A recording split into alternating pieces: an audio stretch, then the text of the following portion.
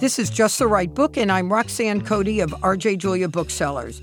Each week, I hope to bring to you the stories behind the books, talking with some of the very best contemporary nonfiction authors, books that are timeless and charming, provocative, and of the moment. The conversations you want to hear about the books you need to read. Steve Luxenberg is a senior editor at The Washington Post and the author of Annie's Ghost, A Journey into a Family Secret. During his time at the Post, he has overseen reporting that has earned numerous honors, including 2 Pulitzers. This book, Separate, won the J. Anthony Lukacs Work in Progress Award. When we think of civil rights, we often believe the Civil War and the 13th and 14th and 15th Amendments set the stage for a future of equality for blacks.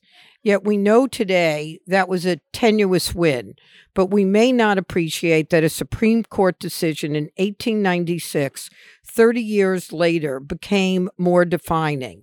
The characters contributing to the decision, the climate in which this occurred, and the ramifications for race relations to this day are all a piece of Steve's riveting tale entitled Separate, the story of Plessy versus Ferguson and America's journey from slavery to segregation. Imagine the Supreme Court of the United States taking on a case whereby a state, in this case Louisiana, wants to uphold a law that requires black people to sit in separate railroad cars from white people. And imagine that the state has authorized the railroad companies to deputize their conductors to make this decision on the spot. Meaning the conductor decides if you, the passenger, are black, you have to go to another car. Now imagine that a near unanimously decision with only one dissenting voice upheld this law.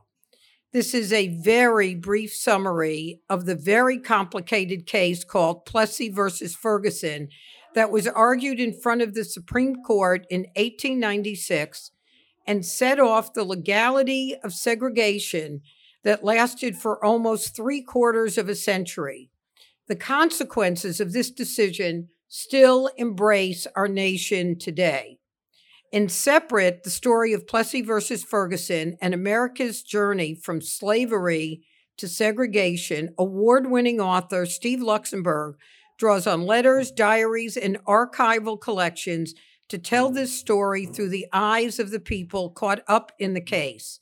He braids the brief narratives of legal battles together with intimate cradle-to-grave portraits of the 3 key figures, Albion Tourget, John Marshall Harlan, and Henry Billings Brown. And when we think of the civil rights, we often believe the Civil War and the 13th, 14th, and 15th Amendments set the stage for a future of equality for blacks. Yet we know today that that was a tenuous win, but we may not appreciate that a Supreme Court decision in 1896 13 years later became so defining. So we talked about the characters, which we'll come back to, but let's fast forward because it actually is at the end of the book. Let's talk about the decision and how that came to come to the Supreme Court. Well, that's a great place to start. I should say that my book, Separate, you don't get to the case until the last 100 pages. I know. This is intentional. I wanted you to understand the people who bring the case, the resistors to separation, the people of color who are determined not to accept this cultural and then eventually mandated legal law, the laws that Louisiana and other states passed. But I also wanted you to understand the lives of the people who make the decision, because it's easy from 21st century eyes to look back and say, well, they were all racist. And many of them were. Certainly the Supreme Court was racist in its outlook in a very specific way. They felt that separation was legal and it could be equal. The Supreme Court, of course, in 1954 changes its mind on that. But not till 1954. But not until 1954. And we, of course, have not just Jim Crow of the 20th century, we have Jim Crow of the 19th century, because separation begins in 1838 in the North on a railroad train in Massachusetts. That's where its birthplace is, and that's where I start the story. So I'm going to add one imagine to your list there and say, imagine that the state of Louisiana not only does those things, but it adds that passengers are committing a crime by riding in the wrong car. That they become the criminal. They become the criminal. So the conductor can charge them with a crime under the Separate Car Act of 1890, and they can be arrested and put in jail. So the mixed race, mostly French-speaking group of New Orleanians who are challenging this law, it's very important to understand that I don't think that this case could come out of any other city in the country in the 1890s than New Orleans. Because in Savannah, in Richmond, in Atlanta, you don't yet have a wealthy enough, educated enough, determined enough group of people of color to bring such a lawsuit. There were certainly individual people of color who brought individual cases, but this was a strategy brought by a committee of people whose ancestors had never been enslaved. Homer Plessy was a 29-year-old shoemaker who was a volunteer to get arrested. They wanted him because he looked nearly white, and it was going to be part of their legal strategy to argue that in New Orleans, where you have every color of the spectrum, how could you possibly allow a conductor to walk down a railroad car and say, you here, you there? He wouldn't know the race of everyone. And there was no legal definition in Louisiana for colored. In other states, if your parents, your heritage, if you were 1/16 black, you could be white. But in another state, you had to be 1/4.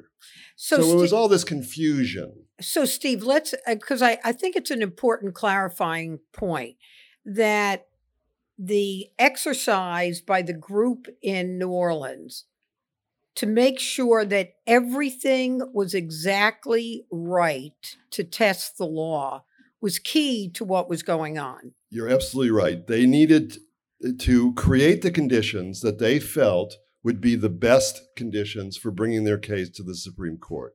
So what conditions were those? They needed to have Homer Plessy arrested under the law that they were challenging. Because if he was arrested for disorderly conduct, not good. That's not the law they're challenging. If he was arrested for trespassing, if he was arrested for talking back to the conductor, none of those mattered. He had to be arrested for riding in the wrong railroad car. And so how do you make that happen? How do you get rid of serendipity? Well, you arrange it. So they go to the railroad, the Committee of New Orleanians, they go to the railroad, the East Louisiana Railroad in this case, and they ask the railroad to allow the arrest to happen, and they tell them that that they will have a private detective that they have hired to bring the charge. And the railroad agrees. And the railroad agrees because, look, if the law is not going to survive, the railroad has saved the money of running an extra car for those fewer number of black passengers that were riding their railroad. Most of their passengers were white. They didn't need to run an extra car. Now, in some southern states, Georgia was notable, they were really interested in separation, and they wouldn't have done it no matter what the economics were. But in New Orleans, the East Louisiana Railroad was willing to participate in the case. That created the conditions that they needed. Now, it's still a long journey, as we know, from a local case to the Supreme Court. Nothing is guaranteed. They had to go through the state courts first, and the state courts had to treat the case in a certain way. But it was kind of in everybody's interest that the Supreme Court pass on this. So we get to the decision, and so the Supreme Court has how many Northerners and how many Southerners? Well, it's a very good question. I like to do a little quiz with people. We're not going to do it in this audience tonight, but who was Homer Plessy? Nobody knows that he was nearly white, and he was chosen because of his color in order to challenge the law. who were the Supreme Court. Now, in this case, most people don't realize that the Constitution does not set the number of Supreme Court justices. It's 9 because the Congress passed the law that the Constitution required in order for that to happen. In this case, 7 justices were in the majority. 1 was the dissenter, as you mentioned, John Marshall Harlan, and 1 did not participate. Of those 7, surprisingly to me, 6 were Northerners. So it's not a Southern case. It's not a Southern court. These are Republican judges for the most part, justices for the most part.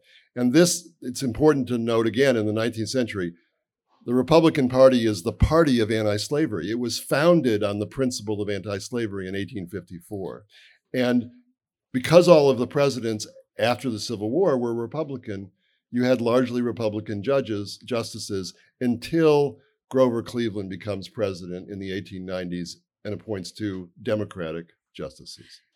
So this goes totally in the face of what we might think, because the presumption would be you've got all these Northerners, they're Republicans, they're the party of Abraham Lincoln who, fought the Civil War, signed the Emancipation Proclamation. So how is it that their judicial thinking would come to the conclusion that separate, because the word segregation wasn't a term used then, separate but equal, which we'll come to, was in line with the terms of the 14th Amendment? How did they thread that needle? Well, we have to go back to the Civil War and the end of the Civil War. The most important politicians in the country in 1865 to 1875 did not reside in the White House. They resided in Congress, where senators like Charles Sumner of Massachusetts, Senator Lyman Turnbull of Illinois, these were the leaders of the radical Republicans who were trying to enact these new amendments that, as Eric Foner, the historian, has said, were a revolution, a second revolution for the United States. The first Constitution was the one that had 3/5 of a person embedded in it as a compromise to the South to give them more political power. The 13th, 14th, and 15th Amendments, mostly the 13th and 14th, get rid of that 3/5 clause and substitute instead the 13th Amendment, which is the abolition of slavery and the banning of any badge of servitude. The 14th is equal protection and due process. And the 15th is voting rights for Black men. And I stress Black men, not Black women or any woman. But those 3 amendments taken together totally change the nature of the country and increase the anger, fear, and resentment of Southern whites. You cannot underestimate how angry, how violent, how much intimidation, how much threat. Lynching begins within 10 years after the passage of these amendments. This is the cauldron in which separation is coming to pass. Because they lost the war, but it doesn't mean they bought in to the notion of the North. No, they didn't buy in at all. And in fact, today you can find people who want to call it the War of Northern Aggression. But more importantly, I think, is that they weren't permitted to vote. The ones who were the leaders of the Confederacy, who were Confederate officers, they were banned from rewriting their own constitutions in each of the states before the states were allowed back into the Union. And so they felt disenfranchised. And they reacted by creating, among other things, the Ku Klux Klan. They reacted by threatening and committing violence against people of color. They reacted by voter suppression. They reacted by trying to reduce the numbers of Blacks so that whites could continue to be in power. And that's the cauldron in which this happened. So you asked about the Supreme Court threading the needle. The Supreme Court in the 19th century is very different than the Supreme Court that we are used to today. Now imagine if I polled the audience and I said, give me one phrase that you think of when you think of Supreme Court. Some of you would say 5-4, liberal conservative. Not in the 19th century. 19th century, all 9 men are white, and they're all male. All 9 are believers in property rights. They all come from the same class. They all are educated. They all are wealthy. They see the world in much the same way. Some of them are Democrats, most of them are Republicans, but it is not a heterogeneous court in any way. And so they are worried about their legitimacy, so worried that there are some terms where there are zero 5-4 decisions. Maybe there's a 6-3. Sometimes there's a 7-2. But mostly, 90% of their decisions are unanimous. Now, they're not dealing with the kind of contentious issues that today's Supreme Court deals with. Civil rights legislation is relatively new. Therefore, civil rights lawsuits are relatively new. So they don't have a lot of them. But the three that they get in the 1870s and 1880s all lead toward a very, very narrow view of the 14th Amendment, not the more expansive view that we are used to today. They take very seriously the clause, no state can abridge the rights of its citizens, the civil rights of its citizens. Well, if the state's not involved, then what are you talking about? There's nothing to talk about. We're done here. So they would not allow the Civil Rights Act of 1875 to apply to individuals. So if a theater owner bars a person of color from sitting in the white gallery or bars a person of color from riding on the railroad train, that's not a violation of the 14th Amendment because it's just an individual practicing discrimination. Maybe morally abhorrent, but that's not their problem. And not the goal of the federal government to protect that citizen. Not the role, not in that era, as they interpreted it. So by 1896, they're not really threading a needle. They've threaded the needle already, and Plessy just fits into it just like all the other cases that came before. Thus, the precedents that we always hear about, the Supreme Court cares about precedent. But, the issue of precedents, I mean, one of the things that was striking to me in thinking about Plessy versus Ferguson or even Dred Scott, although that was obviously decided in the 1850s before the Civil War, is this notion that we feel certain about today that Supreme Court precedents is what we want our justices to honor. Yet when you read a case like Plessy versus Ferguson, you think, well, that was a case so of its time. Why should that have precedence? Well, the court was very careful in Brown versus Board of Education in 1954 not to say they were overturning Plessy, although they effectively do. And they cite the case and they say that it was decided in a way that they are now going to decide differently.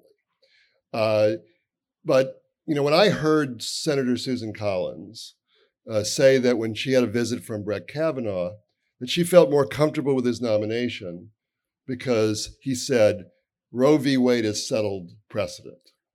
He didn't say he agreed with it. He didn't say he didn't agree with it, but he said it was settled precedent. My ears as the author of Separate is, what if a Supreme Court nominee had said to a senator in 1950, Plessy is settled precedent, don't worry about that? We would still have Plessy, right? Yeah. So I'm glad that the Supreme Court will take another look at a case that, in our view, today is decided wrongly. This is encouraging to me. I don't want the Supreme Court to only pay attention to precedent. Right. I want them to rethink. Now let's go and cover the characters that form really the backbone of your book. So let's start with a Connecticut guy. Connecticut guy. Henry. And I have in the audience somebody who helped me do a little research on the Connecticut guy, whose name was Henry Billings Brown. Right. So Henry Billings Brown, a Northerner, Connecticut was in the North. I'm sure your researcher figured that out, was the majority opinion. He wrote the majority opinion. So you would not expect a Connecticut person, even at that time, to be the majority decision saying separate but equal. If you didn't understand the entire history of the 19th century and you just came to the resumes of Henry Billings Brown and John Marshall Harlan, you would have predicted they would have ended up in the opposite sides of the case. Exactly. Henry Billings Brown was actually born in Lee in the Berkshires.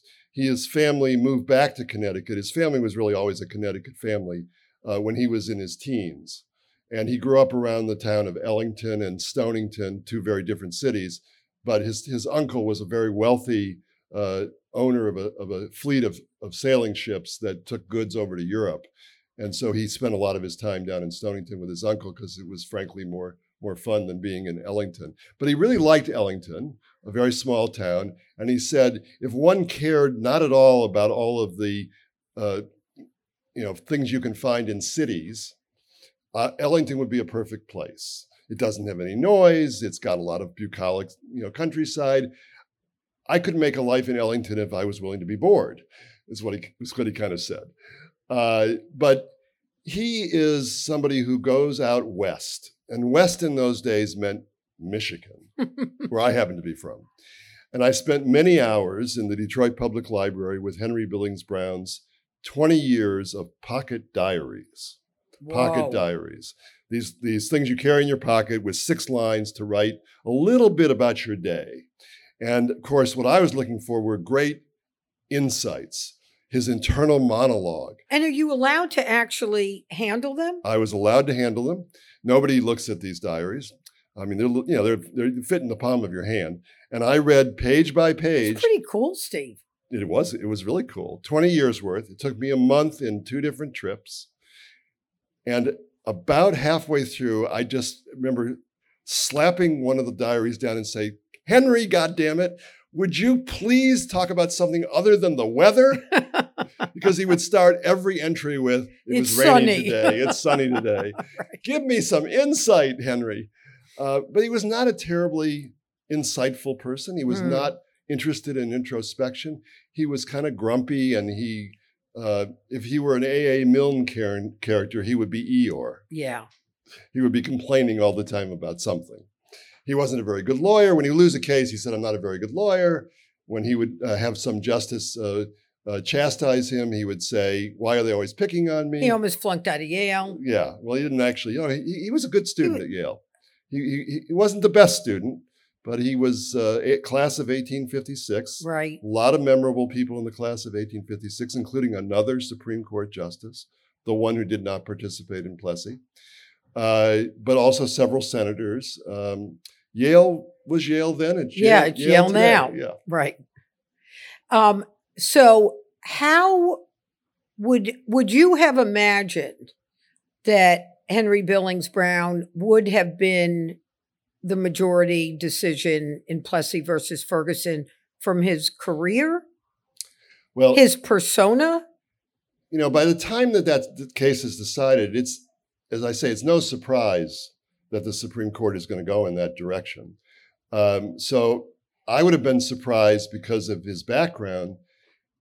More importantly than what I thought is what Albion Turget, the lead lawyer for the New Orleanian group, thought. Because he was counting. He was counting heads. And he had to get Henry Brown. Remember, he's going for 5-4 because he's not going for 9-0. He can't get there. He's going for 5-4. And Brown Which is already unusual. Yes. And Brown has to be one of the 5. Yeah. He knows the 2 Democrats are not going to be on his side. So they're out. He knows the Chief Justice, Melville Fuller, is not coming along with him. Right. So that leaves him only 6 justices. He's got to get Henry Brown. And Henry Brown wasn't a frequent dissenter, but when he dissented, he was often with John Harlan. And so it wasn't crazy to think that Brown might have been on Harlan's side. It wasn't crazy to think that one of the other justices would have been on. Beyond that, what we have here is optimism. Yeah, maybe delusional optimism then. But now we have John Marshall Harlan, a Kentucky-born slave-owning gentleman. He's the dissenting opinion.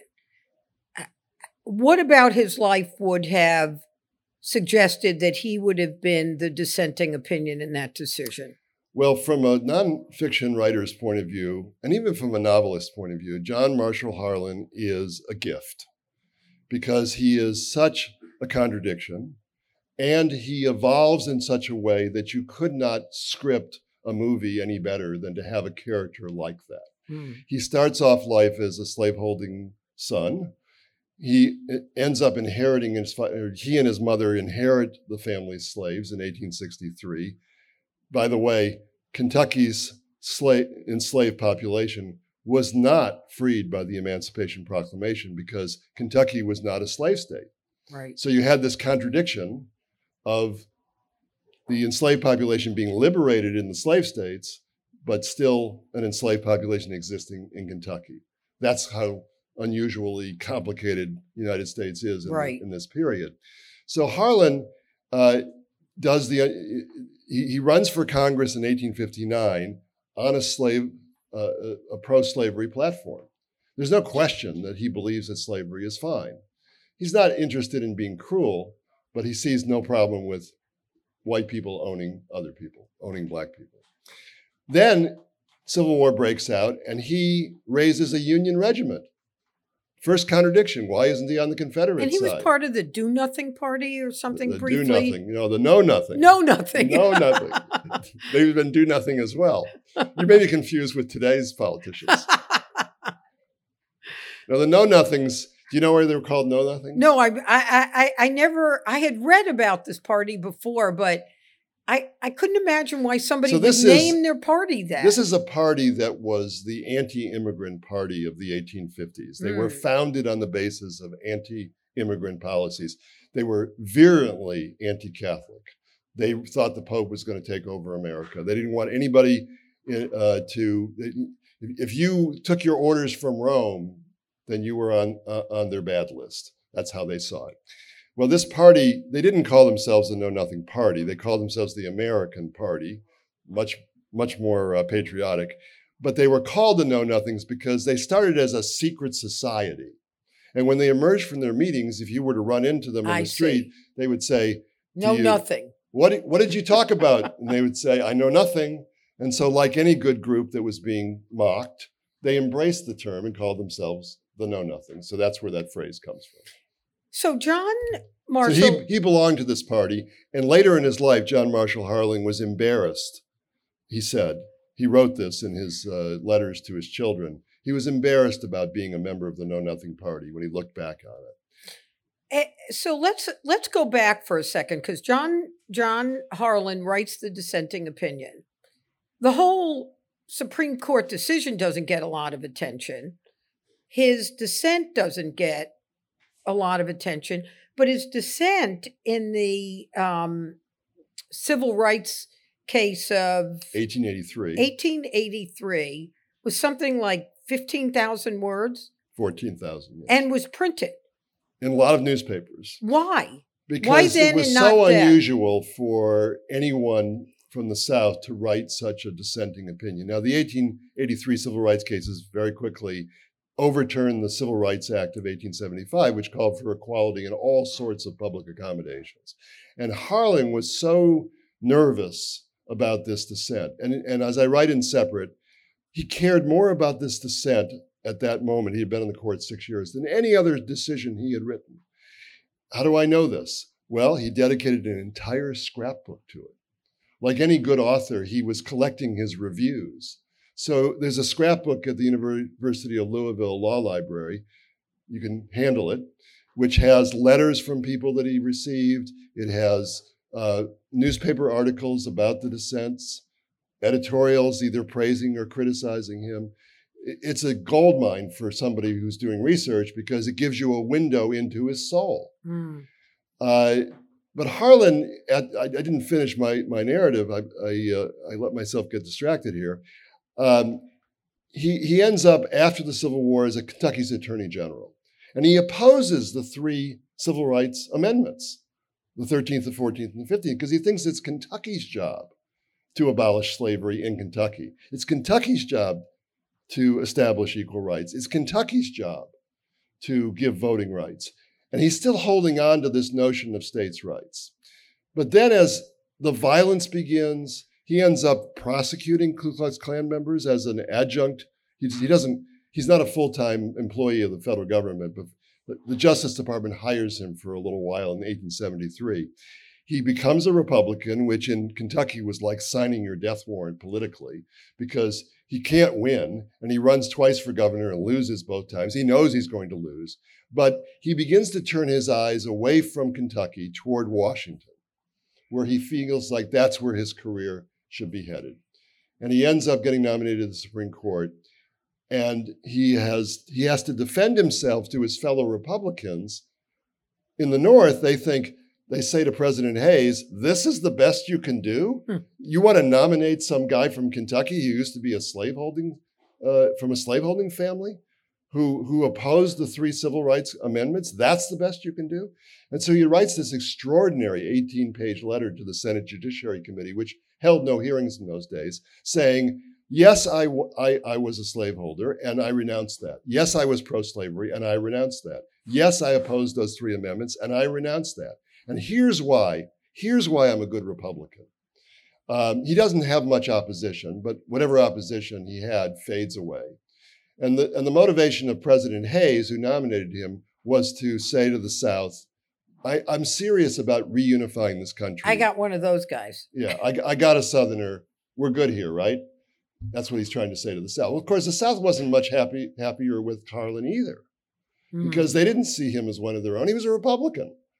So, yeah, and the other thing that I came to understand in reading your book is that from the distance of today, even if you're well-read, or let's say well-ish read, that you thought that the legal issues were settled. But what became clear as I was reading the book is the distinction that existed between the political rights of Blacks, which people like Harlan and others began to think was inevitable and needed to be recognized, as contrasted with their social rights.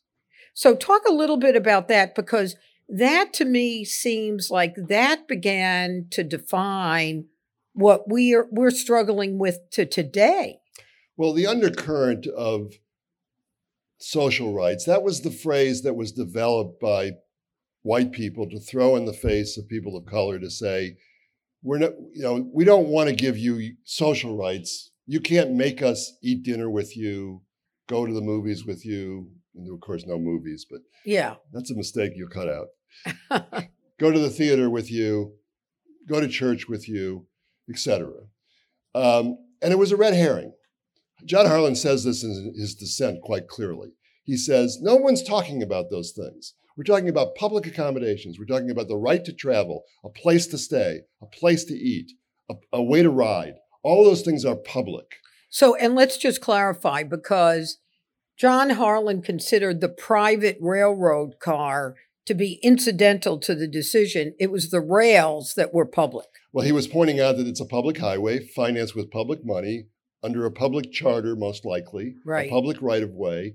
And he was saying that to consider this to be a private railroad car is to allow a thin disguise to occur here. There's nothing private about this. That was his view. And it was, of course, the dissenting view, not the majority view. The majority view was that none of these things matter. The majority view was, does Louisiana have the right, the power in its legislature to enact legislation under its police authority to keep law and order, to separate the races in order so there'd be no violence, there'd be no tension? And yes, we believe, we the majority, under the 10th Amendment, which reserves to the states all rights not reserved expressly to Congress and the federal government, that Louisiana has that power. That's the way that the decision was rendered. Harlan rejected that entirely. He embraced the idea that sending a person of color to a separate car was a badge of servitude. It put a mark of distinction on them. He accepted that there was no equal protection. He accepted that there was no due process because he said the conductor's he's not taking any testimony. He's not gathering evidence. How's he deciding? How is he deciding this? He has none of the means by which due process would require to decide this case, to decide that thing instantaneously. Snap your fingers, you go to this car. But it's very important to remember that these are laws now in the 1890s.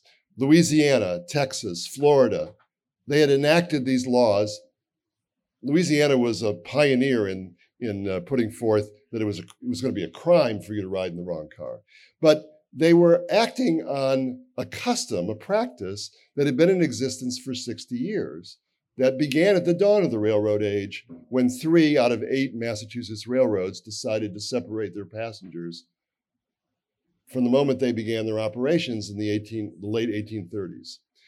A problem that I say didn't need to be solved because if you look at the Massachusetts census in 1840, the number of free people of color was fewer than 1%. Fewer than 1%. They were not riding the railroads. The only reason that there was any tension at all on the railroads was because of the abolitionists. The abolitionists who were in love with the railroads because it was much better than riding on horseback to your night meetings.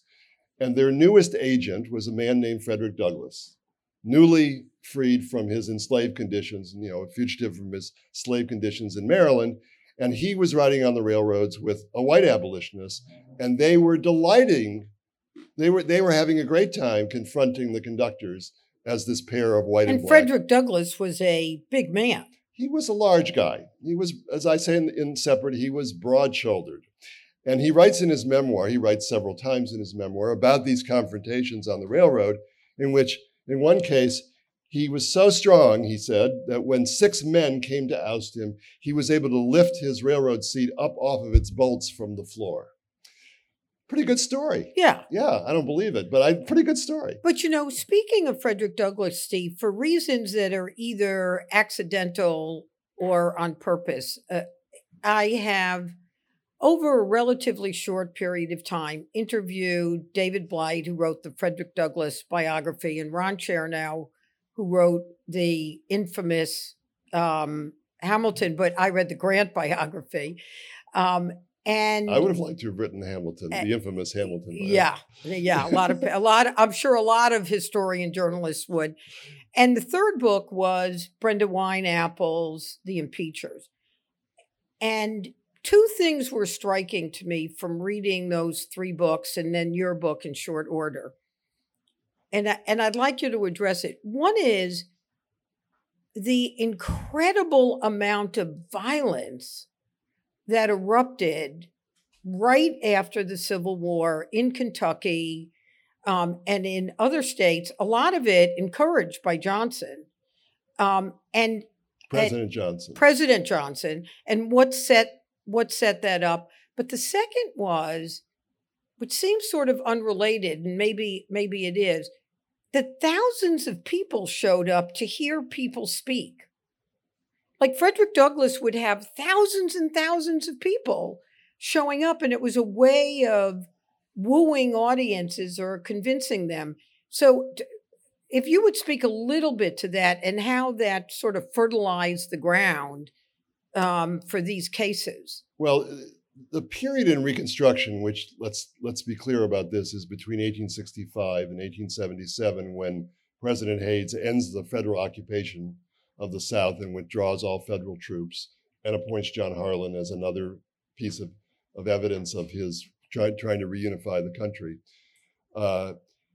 is a period in which people of color are achieving electoral victories in state legislatures and in the Congress. And weren't there more elected blacks in federal government during that period of time that has ever happened since? Well, I don't know that. I know it was more than any until the modern era. Yeah.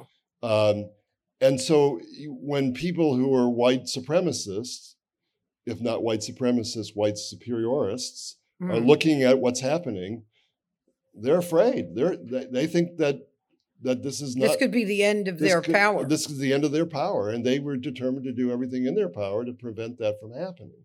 And Douglass understood this. I want to read something that Douglass said. He gave a speech to the 1876 Republican National Convention, in which he talked about the feeling of being the outsider. And it's a remarkable. By the way, I'd recommend that book to everyone, those books to everybody listening and to all of you.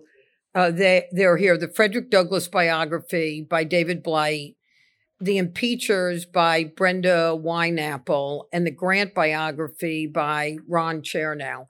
I mean, those three books plus Steve give you this in-depth immersion to understand what the world was like between, 1830 and 1900 in a way that I think was enlightening to me. And I wasn't new to reading about these errors, but taken collectively, I not only got a sense of the fact that the Civil War did not end what was the problem. And that when you think about the issues that we're dealing with now about the rights that still have not inured to Blacks, fundamentally, you see how its origins were right there. That it happened right away in this idea, which is why I love the subtitle of your book, Steve, of slavery to separate. Not slavery to equality in the sense that, because when I was reading the book, I was thinking, gee, the travesty wasn't in the separate. The travesty was in the way equality was judged and measured. Well, think about yourself. If you were a liberated person after the Civil War, probably no education because it was illegal, probably no marriage. You had children and you had to care for them. You're not thinking about abstract things like integration. You're thinking about survival. Yeah. And you're trying to claw your way to some version of opportunity. So it was fine for politicians in Washington to be arguing over these issues, passing civil rights legislation. But most people of color are not interested in going to the theater. They're interested in having a job and the ability and not being pressed into peonage in the South, and as a result of a trumped-up charge in which you can't pay the fine, so you get pushed into forced labor. And that's why it's so distressing to me when we're having a conversation about reparations, whatever one's view of that, but to have the majority leader of the Senate, Mr. McConnell, say that the conversation should end at slavery. What world is he living in that he doesn't understand that it didn't end at slavery? It hasn't ended yet. But it didn't end in slavery. It went on through convict labor. It went on through Jim Crow. It went on through lack of opportunities and lack of educational opportunities. This is the kind of conversation we ought to be having. And I think it's one of the things that I've learned in doing this book, and one of the reasons why I wanted to do the book is that after 40 years of editing stories at the Baltimore Sun and the Washington Post, of writing stories in which race often had either a central component to the stories or an undercurrent, I really felt that I did not understand the roots of our racial conversation. And I do think that race is our national conversation. We're either talking about race or we're avoiding talking about race. People of color will tell you that for them, this history is a continuing trauma. Mm-hmm. They either have parents or grandparents or great-grandparents who can tell the stories of this era. People who are white don't know that history. And they don't understand, therefore, the conversation. And so part of my goal in writing this book was to bridge that divide, to help us have a conversation. This is not Black history. This is our history. This is not white history. This is our history. It's everybody's history. And that's the kind of country that I'm hoping to. So, Steve, have you gotten pushback? I mean, our listeners won't know this, but you're a white man. Have you gotten pushback I think they might know it. They might not. Have you gotten pushback for taking responsibility for telling this story as a white person? No pushback. I have gotten some questions, and I have gotten some commentary. But I was invited to the first annual anti-racist book festival in Washington that the brilliant Ibram Kendi organized, and was held in April. He's the author of the current book, How to Be an Anti-Racist. Let's just add this clarification. So his notion is that there is No, there are racists, and there are people who consider themselves not racist. His position is, in order to have standing as not being racist, you must be anti-racist. That it falls into the category of what I call silence is complicity. I think that's a pretty good summary, and I'll leave it there. He also is the author of Stamped from the Beginning, which he won the National Book Award for. About the history of racism in America from its founding in 1619. But I wanted to read from Douglas because I want you and the audience to hear how a person living in the 1870s saw the world. Mm-hmm. Now, Douglas is speaking to the Republican National Convention. It was held in Cincinnati. And here's what I write.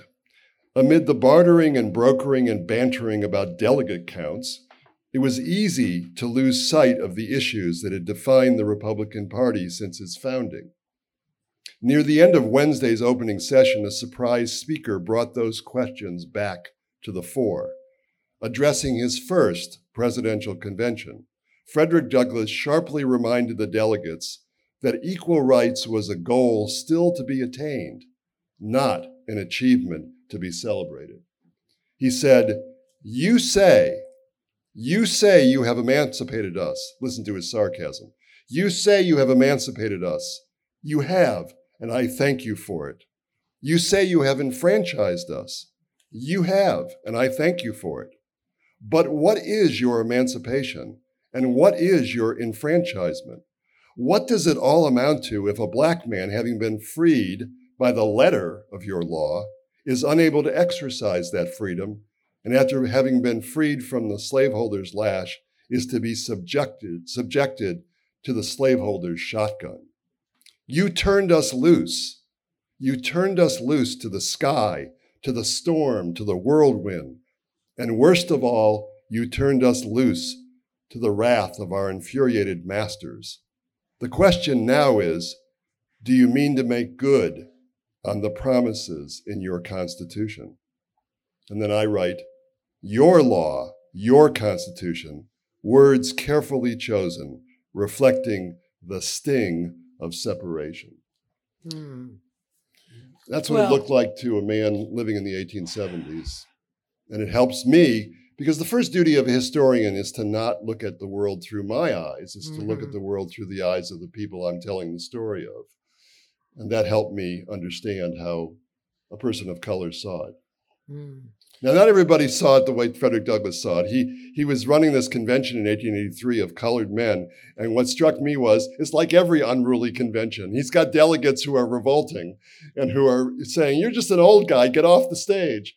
Nothing changes. Although it's hard to beat the eloquence of that language. So and that's what David Blight, if he were on your podcast, I'm sure he was really moved by the eloquence of Frederick Douglass. Well, you can't help but not be moved, not only by Frederick Douglass's story of managing to go from being an enslaved man to becoming the most renowned speaker in the world at that time, and eloquent and persuasive. When he spoke in 1883 at this convention of colored men in Louisville, the Louisville Courier-Journal described how people came from all over the region just to hear Frederick Douglass give his keynote address. And this was true when he went to Europe. Yeah.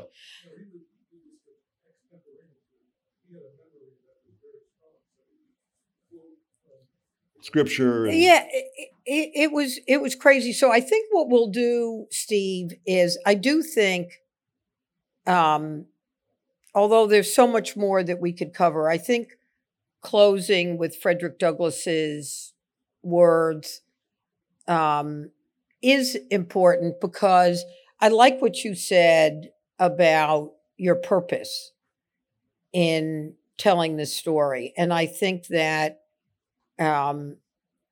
his words are a reminder to us that it had not yet been accomplished, even with the passage of the 13th, 14th, and 15th Amendment. So I want to thank you for writing this book, for joining us here at Wesleyan R.J. Julia in Middletown, and joining us on the Just the Right Book podcast. And for everybody listening, it doesn't quite read like a murder mystery, but the arc of the story makes it incredibly engaging, and it culminates in the Supreme Court decision of Plessy versus Ferguson. So thank you so much, Steve. Well, thank you for having me. And I would say that, we live in Amazon's world, but we shouldn't always buy from it. Ever. Independent bookstores are so important, and not just because they offer books and other kinds of items, but because they allow authors like me to come and share my book with you, allow me to meet you, hear your questions, get feedback. Independent bookstores are community spaces. They are not just places to participate in commerce. Well, thank you. So thank you all for coming. Thank you all for coming. You can buy the book back there. Steve will be right here to sign your book. And again, I really want to thank you all for attending and joining in the conversation. You've been listening to Just the Right Book with Roxanne Cody, brought to you by LitHub Radio. Produced by Roxanne Cody, Michael Selleck, Johnny Diamond, and LitHub Radio. Our editor is Justin Alvarez. The original theme music is by Kurt Feldman.